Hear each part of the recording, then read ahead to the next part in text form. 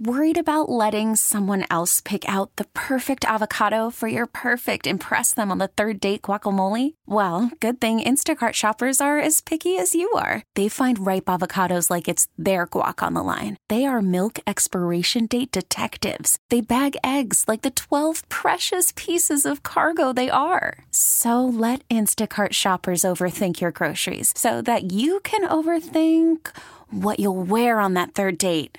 Download the Instacart app to get free delivery on your first 3 orders while supplies last. Minimum $10 per order. Additional terms apply. This episode is brought to you by Progressive Insurance. Whether you love true crime or comedy, celebrity interviews or news, you call the shots on what's in your podcast queue. And guess what?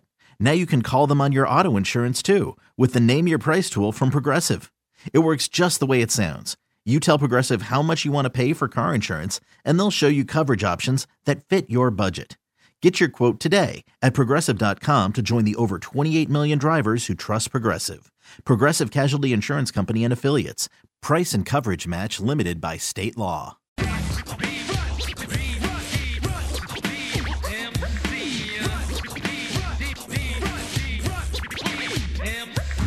Hi everybody, welcome back to Power Players, powered by Radio.com. I am your hostess with the mostest, Danielle McCartan, DMC. This is episode 8, and I have a very special guest for you today, as always, World Championship, now silver medal winner, and a 2-time Olympic distance runner, Kara Goucher.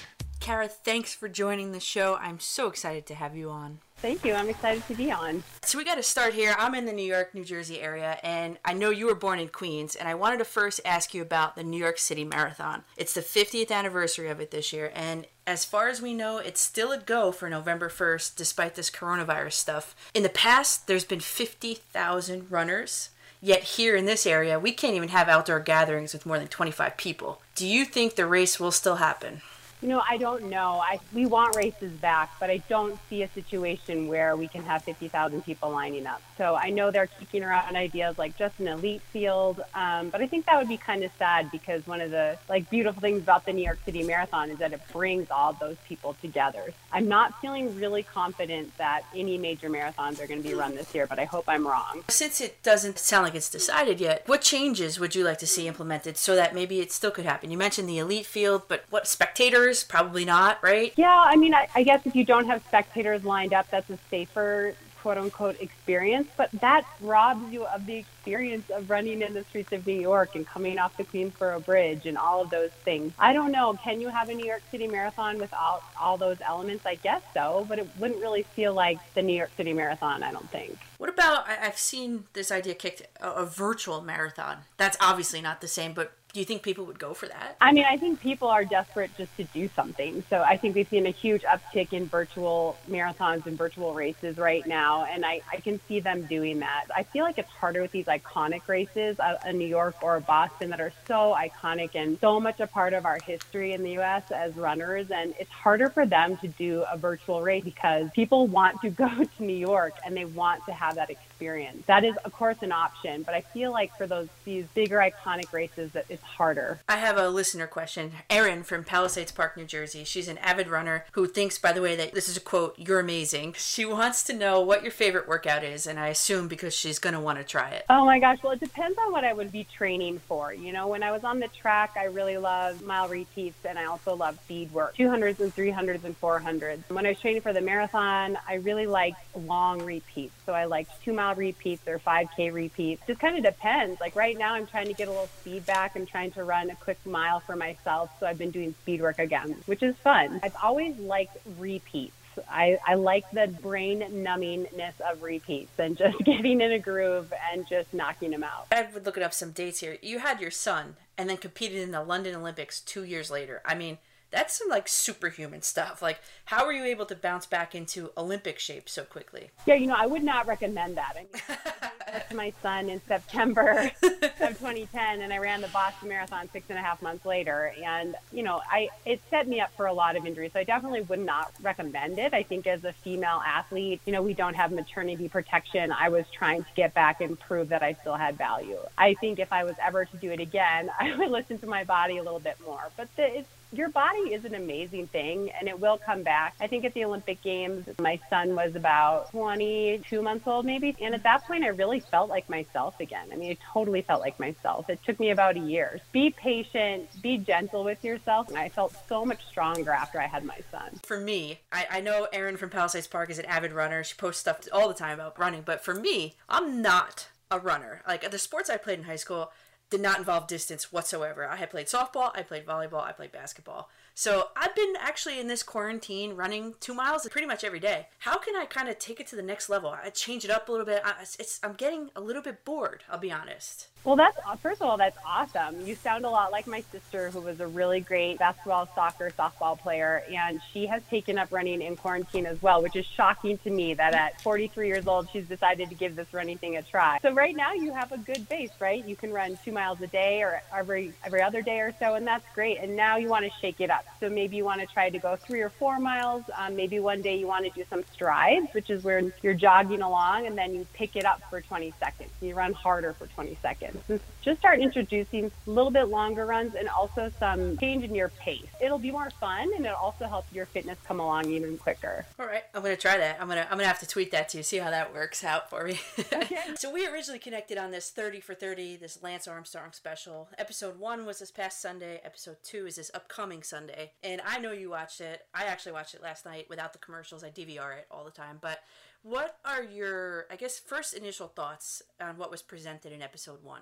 Not a lot of surprises. I hoped that we were going to hear from the Betsy Andreos, the Emma O'Reillys, and the Floyd Landises more, the Tyler Hamiltons, the people who told the truth. And maybe that'll come in episode 2. And then, of course, I had hoped that Lance would show a lot of remorse, regret for the way he treated people. And so I don't know. There hasn't been a lot of surprises. It's a little frustrating to see him be highlighted again in the same situation. And I want the 30 for 30 for all of the other people who helped expose the doping in cycling. I would like to see a 30 for 30 on them. There was one thing that kind of struck me. It was rather I would say unremarkably. He said that in his first pro season, he used, and this is a quote, drugs that stimulate your body's own production of cortisone. Now, first, for those of us, me included, what does a stimulation in cortisone mean for an athlete competing in an individual sport? How is that an advantage? It's just the beginning of cheating, right? I mean, cortisol helps you in fight and flight and things like that.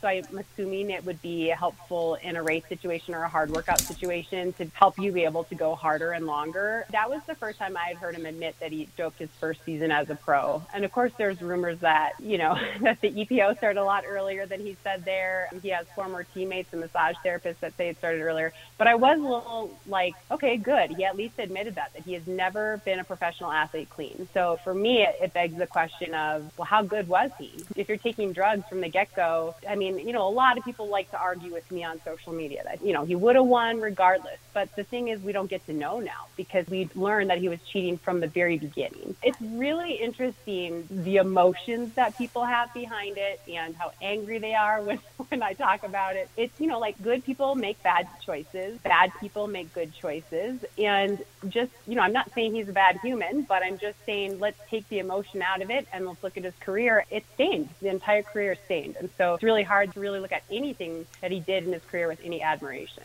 So I listened to your podcast, the whole thing. That you have a podcast called Clean Sport Collective, and the latest episode was with Floyd Landis. He was the winner of the 2006 Tour de France who exposed the widespread doping in cycling. And one word, I kind of opened my notes in my phone as he was talking. He used the word institutional, and he said, this is a quote from him, literally everyone was in on it. There was no solution. In that moment, right, Kara, when he was talking to you, was that statement something that you had believed or happened to agree with or disagree with? Yeah, look, I used to be really black and white on this, and I still am. If you dope, you're out. I don't have any patience for it. But I changed a little bit where I have become a little bit more empathetic. I do think he was in a situation where everyone was doping. Did he still have a choice? Of course he did. He could go home. He could say, I'm not going to do that. But I've become a little bit more empathetic where when you feel like there's nowhere to turn, of course there's still a choice, but I can see how they justify justify it to themselves. And I appreciated him really walking us through his justification, because when he first was a professional, he was trying to do it clean. He was racing for Motorola and they were trying to do it clean. And then he made the decision that I'm going to go to U.S. Postal Team and I'm going to cheat. That's not okay. But I think it's interesting talking to people who are willing to talk us through that, because like I have this podcast, the Clean Sport Collective, and our goal is to highlight clean athletes. But if we never talk to people who made the wrong choices, then how can we really learn how to prevent it in the future? And I think Floyd was talking about how there was just no one there to tell him don't do it. And that's the same conversation I had with Tyler Hamilton. And again, it doesn't excuse it, but it really needs to be a culture shift. There are clean athletes in cycling. Unfortunately, they never make it to the Peloton or the Tour de France because they're held down by people who are doping. For the listeners, and if you guys want to check out her podcast, it's called Clean Sport Collective again. But Landis, he cited 2 reasons for the doping. You said just, go home, but there's a financial gain. There's bonuses for placing, for winning, whatever, you know better than me. And there's also doing it to level the playing field. So do you feel, there's any validity in the justification? No. Look, I get that you want the money and it can change your life. And we see this in running a lot, especially athletes from East Africa. They win a marathon and their families are set up for generations. There's incentive there to do things, to cut corners because of the financial benefit. And Floyd talked about that, right? Like he went from scraping by to making a lot of money. There's a lot of incentive behind it. But, this whole level the playing field thing, it really irritates me because it doesn't. It just doesn't. Everybody responds to drugs differently. So some people get a much bigger benefit from EPO than others. Some people have just a naturally higher hemoglobin. So if they take EPO, they're not going to get the kind of benefits of someone that has a naturally lower hemoglobin level. And same with testosterone and HGH. So you're not really leveling anything. And then at this point, it really becomes who has the most money, who's willing to take the most risk. Floyd was talking about when he got to Postal Service, they had a team doctor who was monitoring them constantly so they could dope, quote unquote, safely. It just really becomes then about money, like who the richer athletes are going to do well. I really can't stand that leveling playing field argument. It really falls flat on every area for me. I want to put that out there. Me too. But as he was talking, I'm a big baseball fan, and I was thinking about the steroid era in baseball and how much Landis is similar to a guy like Jose Canseco, who ultimately, in his book, obviously made money off of it, but he told how widespread PEDs in baseball were. So since it's so widespread, and if you're not doing it, I guess you would not be able to beat out the guy above you for a spot on a roster or a bonus or a contract. It's just, I cannot wrap my mind around something like that, I guess, is what I'm trying to say. Yeah, no, it's a conundrum. And I feel like it really needs to be a culture shift. There needs to be a shift from us as fans. Like, what do we want to see? Do we want to see slower races that we know are clean and not as many home runs, but we know they're clean? Or are we going to keep talking about records all the time? A lot of it falls on us too. Like, are we willing to turn the other way for entertainment? What do we truly care about? Do we really want to be telling young kids, well, you have to dope to make it in cycling and baseball and in running? Like, it's just, that's how it is. Like, what are we doing?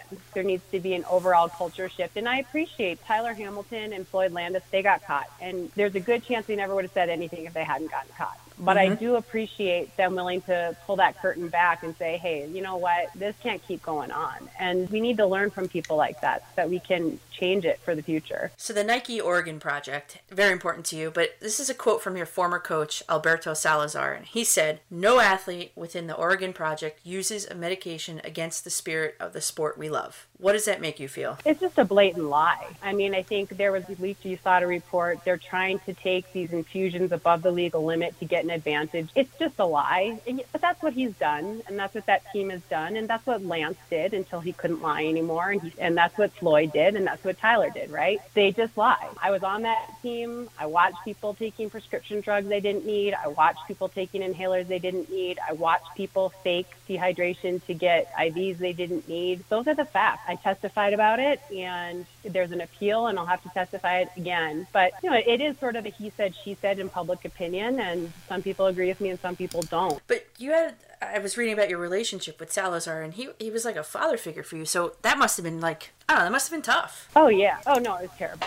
I mean, it's funny now to be so removed from him and his life, but he really was like a father to me. And we wrote very personal letters to each other, and I confided in him in so much of my life. My father died when I was 4 years old, and he really filled that void for me. And there was so much trust. It's really hard to describe to people. It's like finding out that your dad is a criminal, but like a really bad one. And then being put in this position of looking the other way because you love him so much and you don't want to see any harm, or doing what you know in your gut is right. It's taken years. And even now, like when I had to testify in front of him, honestly, it was like a traumatic experience for me, and I'm sure it will be again when I have to do it again. I didn't know about the appeal. Like, what is the whole process now? The appeal, the timeline of it, and what are you expected to say or do now? It went in front of the American Arbitration Association, and he was given a 4-year ban. He didn't like that, so he has appealed it. Now we go in front of CAS, which is the Court of Arbitration of Sport, and whatever is decided here is final. There's no appeal for this. So it looks like it's going to be this fall. So we'll have the whole hearing all over again. And first time I testified like 3.5, 4 hours, and I'll have to do it all over again, and in front of 3 new arbitrators. And USADA is not backing down. Those of us that testified are not backing down, and he and with Nike's backing are not backing down. So yeah, we get to do it all over again. Wow, and with Nike's backing, that's like a David and Goliath sort of feel. Yeah, it felt like that the whole time, right? There was a lot of people upset because it took 6, 7 years for this all to happen. It was about 6 years before he was charged, and then we had the hearing, and it was another year plus, almost a year and a half after we had the hearing before a decision was made. A lot of people are mad at USADA, but they had no control. Nike tried to block it left and right, and it is very much David and Goliath. When I testified, there was 9 people on his team and 3 people on USADA's team. But the thing is, when you have the truth on your side, you can get through the situation of being financially inferior. When you have the truth on your side and you have people willing to tell the truth, that's how he got his ban in the first place. And it's not just him too. I just want the listening audience to know that it was Coach Salazar's, I'm going to call them experiments, and it was Dr. Jeffrey Brown's, going to call them treatments in quotes. But one thing I didn't totally understand was, what was Salazar trying to accomplish with trafficking in this testosterone? What was the point of that? How does that help? That's a great question, because first of all, testosterone is a banned substance. So why is he trafficking it? Why does he have it around his athletes? There's been a lot from his side saying, well, we were just doing experiments to find out how much it would take to test positive, just in case someone ever tried to sabotage you. But it's just so ludicrous. But was it muscle cream or something? Yeah, so it's called AndroGel. So it's testosterone in a cream form. So you could just massage it into someone, and they would get the benefits of taking testosterone and recover better. But he didn't really have to answer for that in the AAA report. So it will be interesting to see what happens in the appeal. Now, the CEO of Nike at the time was Mark Parker, and I saw an article where he wrote an email with the following sentence in it. It will be interesting to determine the minimal amount of topical male hormone required to create a positive test. Was it possible at all that maybe Parker didn't know the full extent of what was going on? No. Look, that was really hard for me to see, because I really like Mark Parker and I really like his family. I really believed he would be above that. But you're dealing with professional athletes. Testosterone is banned in every single sport. There's 0% chance that you're confused of if this experiment should be taking place or not. And I think that just shows that these things go all the way to the top. These people are protected all the way to the top. And the most powerful athletes are with the most powerful brands, and they're going to do whatever it takes to protect them. But no, unfortunately, no, there's no excuse. Once you know that someone is doing a testosterone experiment to see how much it takes to test positive, and they're doing it in the Nike campus and the Nike lab, that sounds like a reason to be fired to me. Having laid all that out, would you use the same term that Landis used, which was institutional? Yeah, I think maybe I'm naive, but I do feel like they're, in track and field, it's definitely a very dirty sport. But I do feel like there are programs and teams that are still doing it ethically. And, I ran for that team. I was already target tested by USADA because an investigation had already started before I ever knew. But I signed over all of my personal blood work over the years. I would get my blood work done like every 6 weeks to make sure my iron stores were good, to make sure my cortisol wasn't too high, like I wasn't stressed or whatever. So I handed all that over to USADA, and I was like, please go through this and tell me. And they gave me a clean bill of health. There were people on that team that are 100% innocent and clean. It's not like the Tour de France where everyone's doing it. I don't think it's that bad, but I think it selects people who are definitely protected, who, are in pretty deep at this point. I mean, obviously you're a clean athlete. Were you approached to do something that either you didn't want to do or you knew it was wrong? And I know that you said no, but were you approached with it, and what was it? Yeah, it was my last year at the Oregon Project. I was asked to take a thyroid medication that I didn't have a prescription for. A few months later, I was asked to take a supplement that I didn't know what it was at the World Championships, and that really was just like,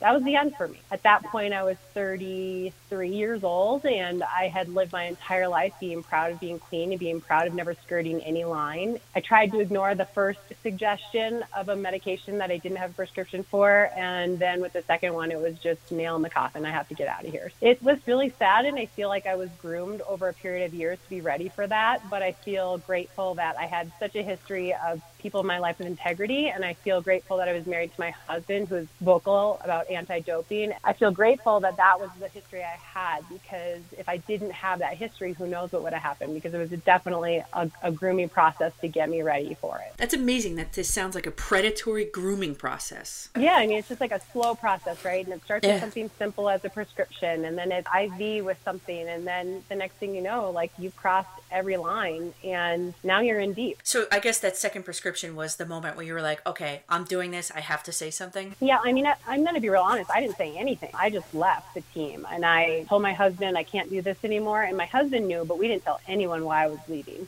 We blamed it on that we had a baby, that we needed a change of scenery, and that was in the end of 2011, and it wasn't until 2013 that I went to authorities. I was just scared. I was scared that I would lose my contract. I was scared that I would be blacklisted from races, but in 2013, I really just couldn't take it anymore. It's kind of ironic, the Lance thing, because I was watching him on Oprah, and it must have been like late January or February of 2013, and I just couldn't stand it anymore. And after he had been interviewed, I saw Travis Tigert, the CEO of USADA, on talking about the Armstrong case, talking about getting death threats, talking about seeing it through. I just told my husband, I said, I was in the Springs training for the Boston Marathon, and I just said, if you get me that guy, I'm going in. And he did. He got in contact with Travis Tigert, and a couple weeks later, I was in the USADA offices in front of their lawyers telling my side of the story. I was thinking, Mark McGuire and Sammy Sosa, that both PED users, okay, whether they admit it or not, they brought more popularity to the game of baseball. You've called Salazaar,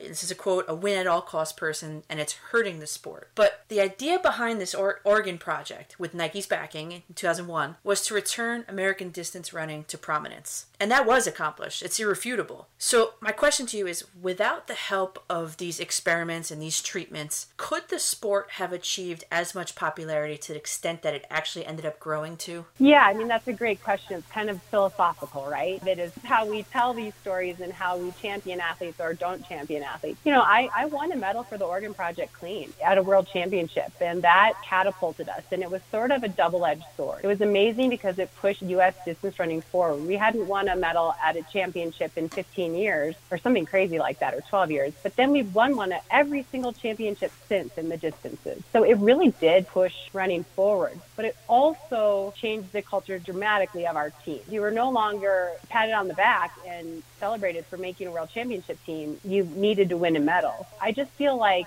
it's tough because, those things bring a lot of attention, and obviously the Oregon Project had a lot of success after I left with a lot more medals, and it does bring attention, but what has it really done for American distance running? I mean, I don't really think, and I could be wrong, but I don't think that most kids are like, I want to be like those guys. I think they're more saying, I want to be like the Jenny Simpsons and the Emma Coburns and the other athletes of the world that are outspoken about doping, that has really made that a badge of honor, that I care that my sport is clean. I saw another quote from you too, and we already talked about maybe being blacklisted, but this is what you said: standing up for what you believe in can be scary and lonely, but it also can set you free. I'm curious to know, were there or what were the ramifications that you felt for bringing the situation to light? Yeah, I mean, I had been at Nike for 12 and a half years, and I had lived in Oregon for 10 years, and I was no longer welcome. I had to sort of pack up. I mean, I chose to leave. but I really lost, my friend community. And I was still in touch a little bit with some of them, but 90% of my friends turned their back on me. And then I started having a hard time getting into certain races. Then, I've even had death threats. So it just sort of built over time. But, I would see on message boards some of the most famous photographers in the business bashing me, or race directors bashing me openly on Facebook and things like that. That's a lot to take, I'm like, oh, well, now I can't go race there, even though I was planning on racing there. Right. And there were even races where I went where the meet directors told me that Salazaar had asked that I be held out of the race. It just became this really difficult situation where I don't know who to trust. I don't know who's really on my side. Even now, I always feel a little unsafe when I'm out at races. But I'm not going to let them take that from me. But I don't know who believes me and who doesn't, really. What do you mean unsafe during a race? Look, crazy things have happened. And like I said, I've had threats against me. And I go to races mostly now just to be a spectator and a fan. But I always feel a little uncomfortable. There's crazy people out there. And there's people who don't want to see their heroes fall. They want to paint me as just this bitter, angry woman that can't let it go, instead of someone that's just trying to do the right thing for the future of the sport. And again, the people that I'm up against are at the top of the sport. I mean, it's Nike. It's not like it's some small brand. It's just always a little bit of me that's nervous that, have I made too many enemies? Wow. Well, I have a listener question from Vanessa from Florida. She's actually a track and field coach, and she would like to understand more in a positive light the importance of your mentoring the young women in the sport. And she actually asked particularly about Mary Cain. Yeah, look, I think it's really important that we're there for each other. I didn't have that many mentors. When I was coming up, it was sort of like we were at this weird place where we could only have one star. And so the mentors that I had, I just love to this day. Like Joan Benoit Samuelson was one of those people that really encouraged me. And being able to train with Shalane Flanagan, where we were both going for the same Olympic team spot. We were both going for the same podium, but we decided to do it together. And those experiences have really changed my life profoundly. And I think it's really important that this next generation coming up knows that we can help them. Also, one thing I love about the generation now is that we have so many stars. And everyone realizes that if Shalane wins New York and if Des Linden wins Boston, one doesn't subtract from the other. They're just both freaking awesome athletes. And I don't feel like it used to be like that, but I feel like it's definitely shifted that way now. Now is the time to really support each other because we can do big things. As far as Mary Cain, she went to the program that I left, and I always worried about her, always. And I had never met her, not once. And I just decided to follow her on Instagram a few years ago, thinking, maybe someday she's going to need someone to help her. She ended up reaching out. I just adore her. I think she's doing so much to change the culture in sport as far as abuse against women in the sport and this culture of being so obsessed with people's bodies. And so I just want to help elevate her voice, and I want to help elevate all the women running well. And I feel like it's just more of a team atmosphere now. The women really seem to support each other and want to see each other succeed, and I love that. And for all your troubles, I guess, Kara, karma finally rewarded you. Talk about your trip to London in 2017. Oh, yeah. So in 2007, I won the bronze medal at the World Championships, and it was the happiest day of my life. It was very unexpected.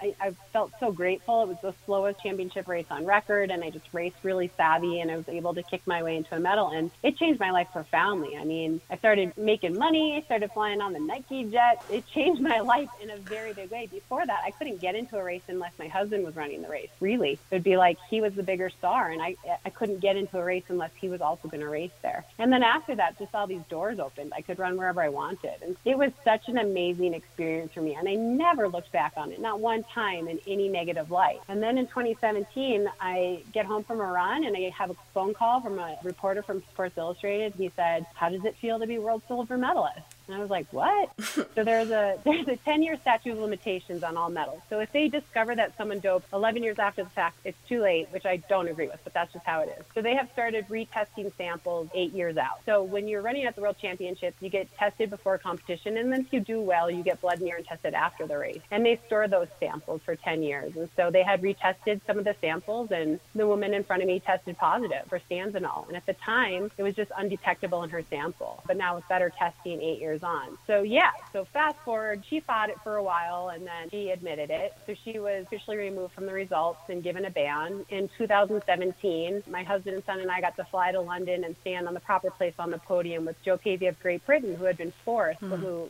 really should have been third. It was a weird experience because it made me a little sad that we never had that, and that, it was kind of like, here's your medals, okay, let's get to the track meet. And it's like, no, we were those people. We just got robbed of that. But I did really, really appreciate it. And I think for both of us, she has 2 children and I have a child, and it just was like seeing them wave our flags. I think it meant more to me, honestly, 10 years out than it did 10 years earlier. So you're informed about it by an answering machine message from a Sports Illustrated reporter. That's kind of funny. Yeah, it's crazy. And actually, they didn't have our medals that day. I just received my medal right as quarantine started, 12 and a half years. What's going through your mind when you held it in your hands for the first time? So I got flowers that morning from USA Track and Field, and they said, sorry this took so long. So I knew. I was like, oh my God, it's actually coming, actually going to be here. And it showed up, and I was planning on 2 runs that day, and it showed up in the afternoon, and I didn't open it. I knew what it was. What? And I just told my husband, I don't know. I just said, I'm not ready, because I know this is going to make me feel a lot of feels. It's like a closure on this chapter that just never seems to end, but I'm just not ready yet. And so I went out and ran, and then we went out and picked up my favorite sushi. It was right at the start of quarantine, so there was no restaurants open, but they did have pickup. And meanwhile, while I was out running, my husband had organized a Zoom call. So anyway, we got back with the sushi, and then he and my son presented it to me, and my family got to watch. It was just weird, if I'm being honest. It was just like all of this emotion and thoughts and frustration over the last 12 years, and then it's just like, here it is. So, I mean, I'm happy to have it, and I'm really happy to close that chapter and move forward. Did you have to give the bronze one back? I didn't. And, I brought it to London in 2017 when we had that upgrade. And my son never knew that I won a medal. And in fact, when we moved to Portland, I almost gave my medal away to Goodwill because I had all these closed stacks that I was giving away. And as we were loading them on the truck, the medal fell out. I had probably only opened, when I won it, I showed it to everyone for like 3 months. But I had not opened that box in probably 8 years. When I got this call, I went into our basement and I found it. And my son was like, you won this? Like, he didn't even know. So it was in great condition. So I just assumed that I would turn it in because it was like perfectly clean. It still had like the creases, how they set it in the box perfectly. So I brought it to London and they didn't ask for it back. So it's kind of funny. So I have a bronze medal, I have a placeholder silver medallion, and I have the silver medal. So I got 3 medals for 1 race. In your opinion, what's the definition? If you were the Kara Goucher dictionary, what's the definition between banned and unethical? Oh, that's a tough one, right? I like to keep it really simple and say, if it's on the ban list, don't do it. That eliminates a lot of the wondering for me. Like, if it's on this list, you just can't take it. Now, there's always people that are trying stuff. For instance, some of these thyroid medications, they may help your performance, but if you can get a doctor to prescribe it for you, that becomes more unethical, right? Because it's not actually banned. I just kind of want people to think like, okay, it becomes blurry, right? Because some people are going to take iron because they want to have better hematocrit and hemoglobin levels, and I get all that. And so where is the line where you say, no, you can't take anything? Some people are taking Advil because they're sore and they need to get through a workout. Well, are they unethical? So it's a really, really difficult line. So even though I do think there's a lot of unethical stuff that goes on, I really can't make that definition. And instead, I'll just say, if it's banned, it's banned. Follow the rules. It is not your right to compete at the highest level of sport. It is a privilege, and there are rules and regulations that you follow. And if you can't follow those rules, bye. Well, at the top of the show, I introduced you as a 2-time Olympian, but you're actually 60 seconds from becoming a 3-time Olympian. For the listening audience, Nike developed these shoes that your competition, Kara, was wearing at the time trial, but you were not. The legal shoes alleged that they made the wearer run 4% faster. In that moment, do you regret kind of the whole breakup with Nike and not wearing them? By missing the Olympics by, 65 seconds? Yeah, look, I'll never regret leaving Nike. It just was not a company that aligns with who I am. And so, no. I feel sad that there's a possibility that I should have been on the 3rd Olympic team. But again, we don't get to know. I don't get to go back in time and race that race over. And those Olympics have come and gone. What I want now is I don't want anyone to have to wonder like I do. You know, it's 4 years later and I still wonder. I think, well, the lab and research shows that some of those athletes are getting 5 to 6% advantage, and that's easily more than 60 seconds in a marathon at the pace we were running. But does that mean that I would have beat them? There's no way to know. So now my fight on the shoes is just that it's a level playing. This is one of those situations that's really tricky because you have one company that came out with it first, and it was kind of like when I raced in those trials, no one knew about the technology except for the athletes that were wearing it. But now we know about it. If we're going to allow this technology, what do we do to ensure that everyone has the same technology? And, you know, I've been disappointed with the regulations so far. I looked to swimming, which had suits, so full body suits, and people were swimming super fast. Swimming let them have it for a while, and then they went back and said, you know what, this is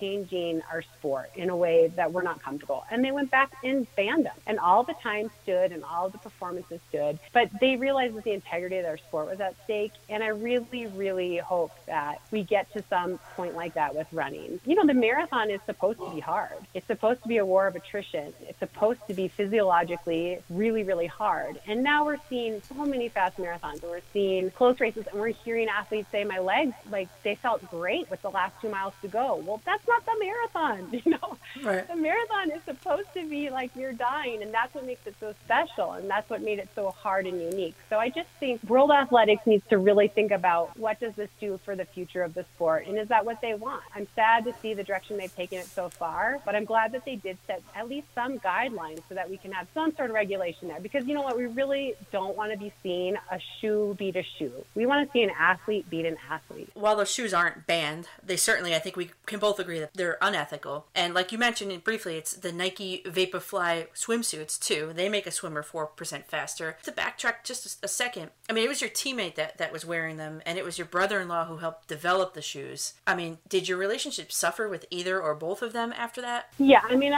it was really hard for me.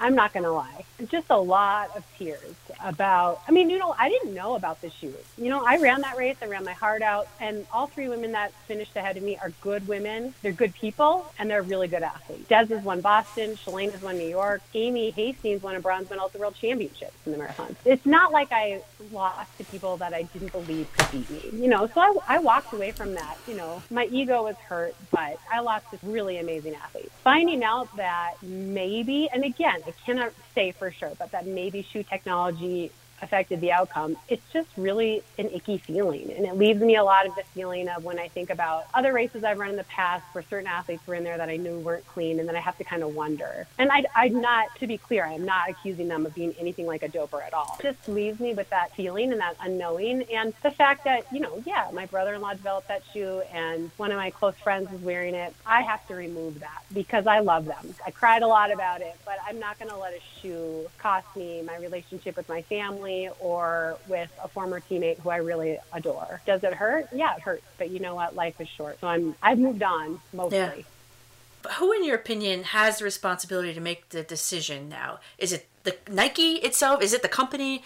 Are there committees? What about, do the athletes just say, listen, we are stopping the use of it, whether it be the swimsuits or the shoes or the doping? Who ultimately is in control of stopping it? Unfortunately, I mean, it's the governing bodies who don't seem to care. I think if you ask athletes, you know, we, on the Clean Sport Collective, we asked a lot of athletes leading up to the marathon trials about the shoe technology, and 9 out of 10 hated it, but they said it's part of the game now. So why weren't these athletes consulted, right? Why didn't anyone talk to the athletes who are like, I don't like this. I don't like how the sport is changing. And same with doping. I feel like there's not a lot of, the athlete voice is supposed to be important, but I feel like it kind of falls on deaf ears. And when you become an athlete that speaks out, you're kind of labeled like a troublemaker. Mm-hmm. I do feel like athletes need to come together. And, you know, that's why we started the Team Sport Collective as a place for like-minded people who want to see an end to this culture of doping, a place where they could go and share their frustrations and hopefully educate so that we can change the future. But the athletes need to really come together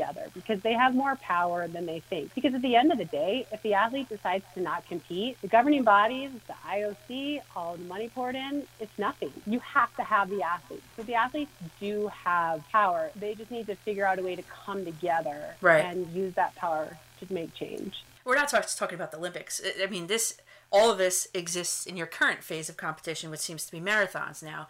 And it directly applies to you because I looked up some places here. Kenyan Rita Jeptu, she won the 2013 Boston Marathon, the women's. She came in first place. You came in 6th. She tests positive for EPO, which is, by the way, Lance Armstrong's method of choice. First, for the listening audience, what is the benefit of EPO and what is the benefit of having more red blood cells? So it increases your oxygen carrying capacity in your blood. So it allows you to train harder, to run farther. You just don't get as tired and you're able to push your body to new heights. It also can be used in recovery as well. So you recover quicker. So maybe you do a really hard session and then you would need 48 hours to recover from that. But if you're doing some of these drugs, you can be back at it a day later or 2 days later instead of waiting for that third day. So it's just, and now you're training in a way that's not humanly possible, right? So now you're training in a way that I don't care how gifted and talented you are, you actually can't do that because your body will break down. EPO is a particularly icky drug. It's hard to detect. It's just ruined the outcome of a lot of endurance events. Years later, after all of you've been through, Kara, you've been fighting this, the good fight for how long? You're still up against it. How does that make you feel? I'm not very fast anymore, and I really just run for fun, but I am very passionate about protecting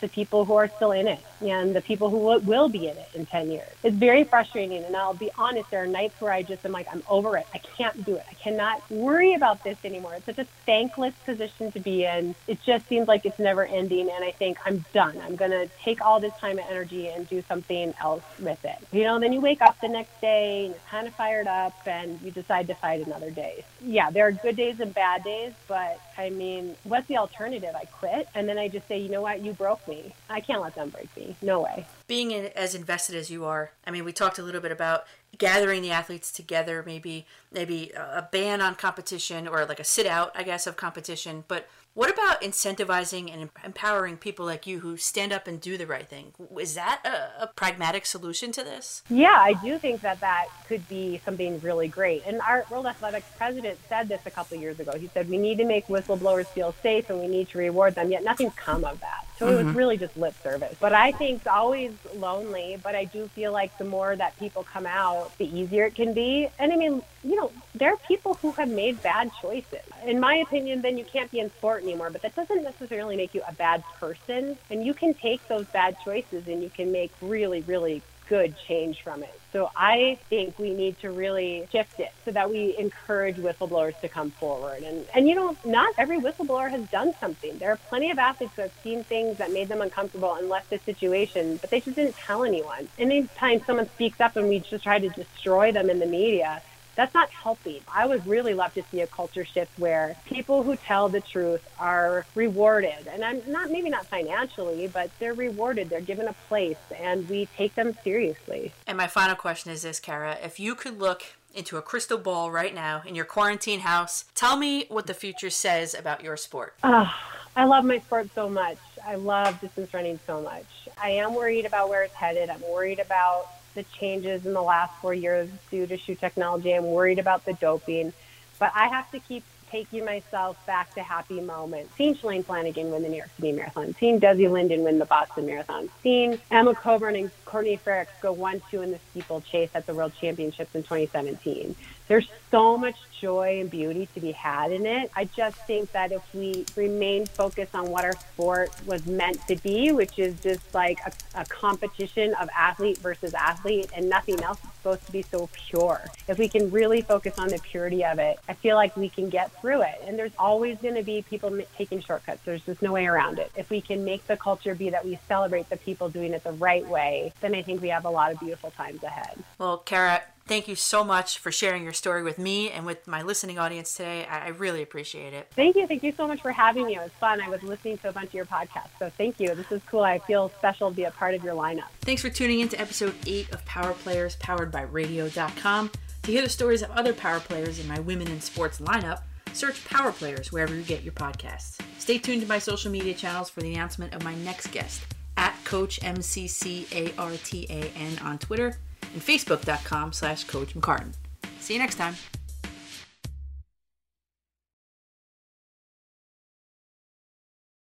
This episode is brought to you by Progressive Insurance. Whether you love true crime or comedy, celebrity interviews or news, you call the shots on what's in your podcast queue. And guess what? Now you can call them on your auto insurance too with the Name Your Price tool from Progressive. It works just the way it sounds. You tell Progressive how much you want to pay for car insurance, and they'll show you coverage options that fit your budget. Get your quote today at Progressive.com to join the over 28 million drivers who trust Progressive. Progressive Casualty Insurance Company and Affiliates. Price and coverage match limited by state law.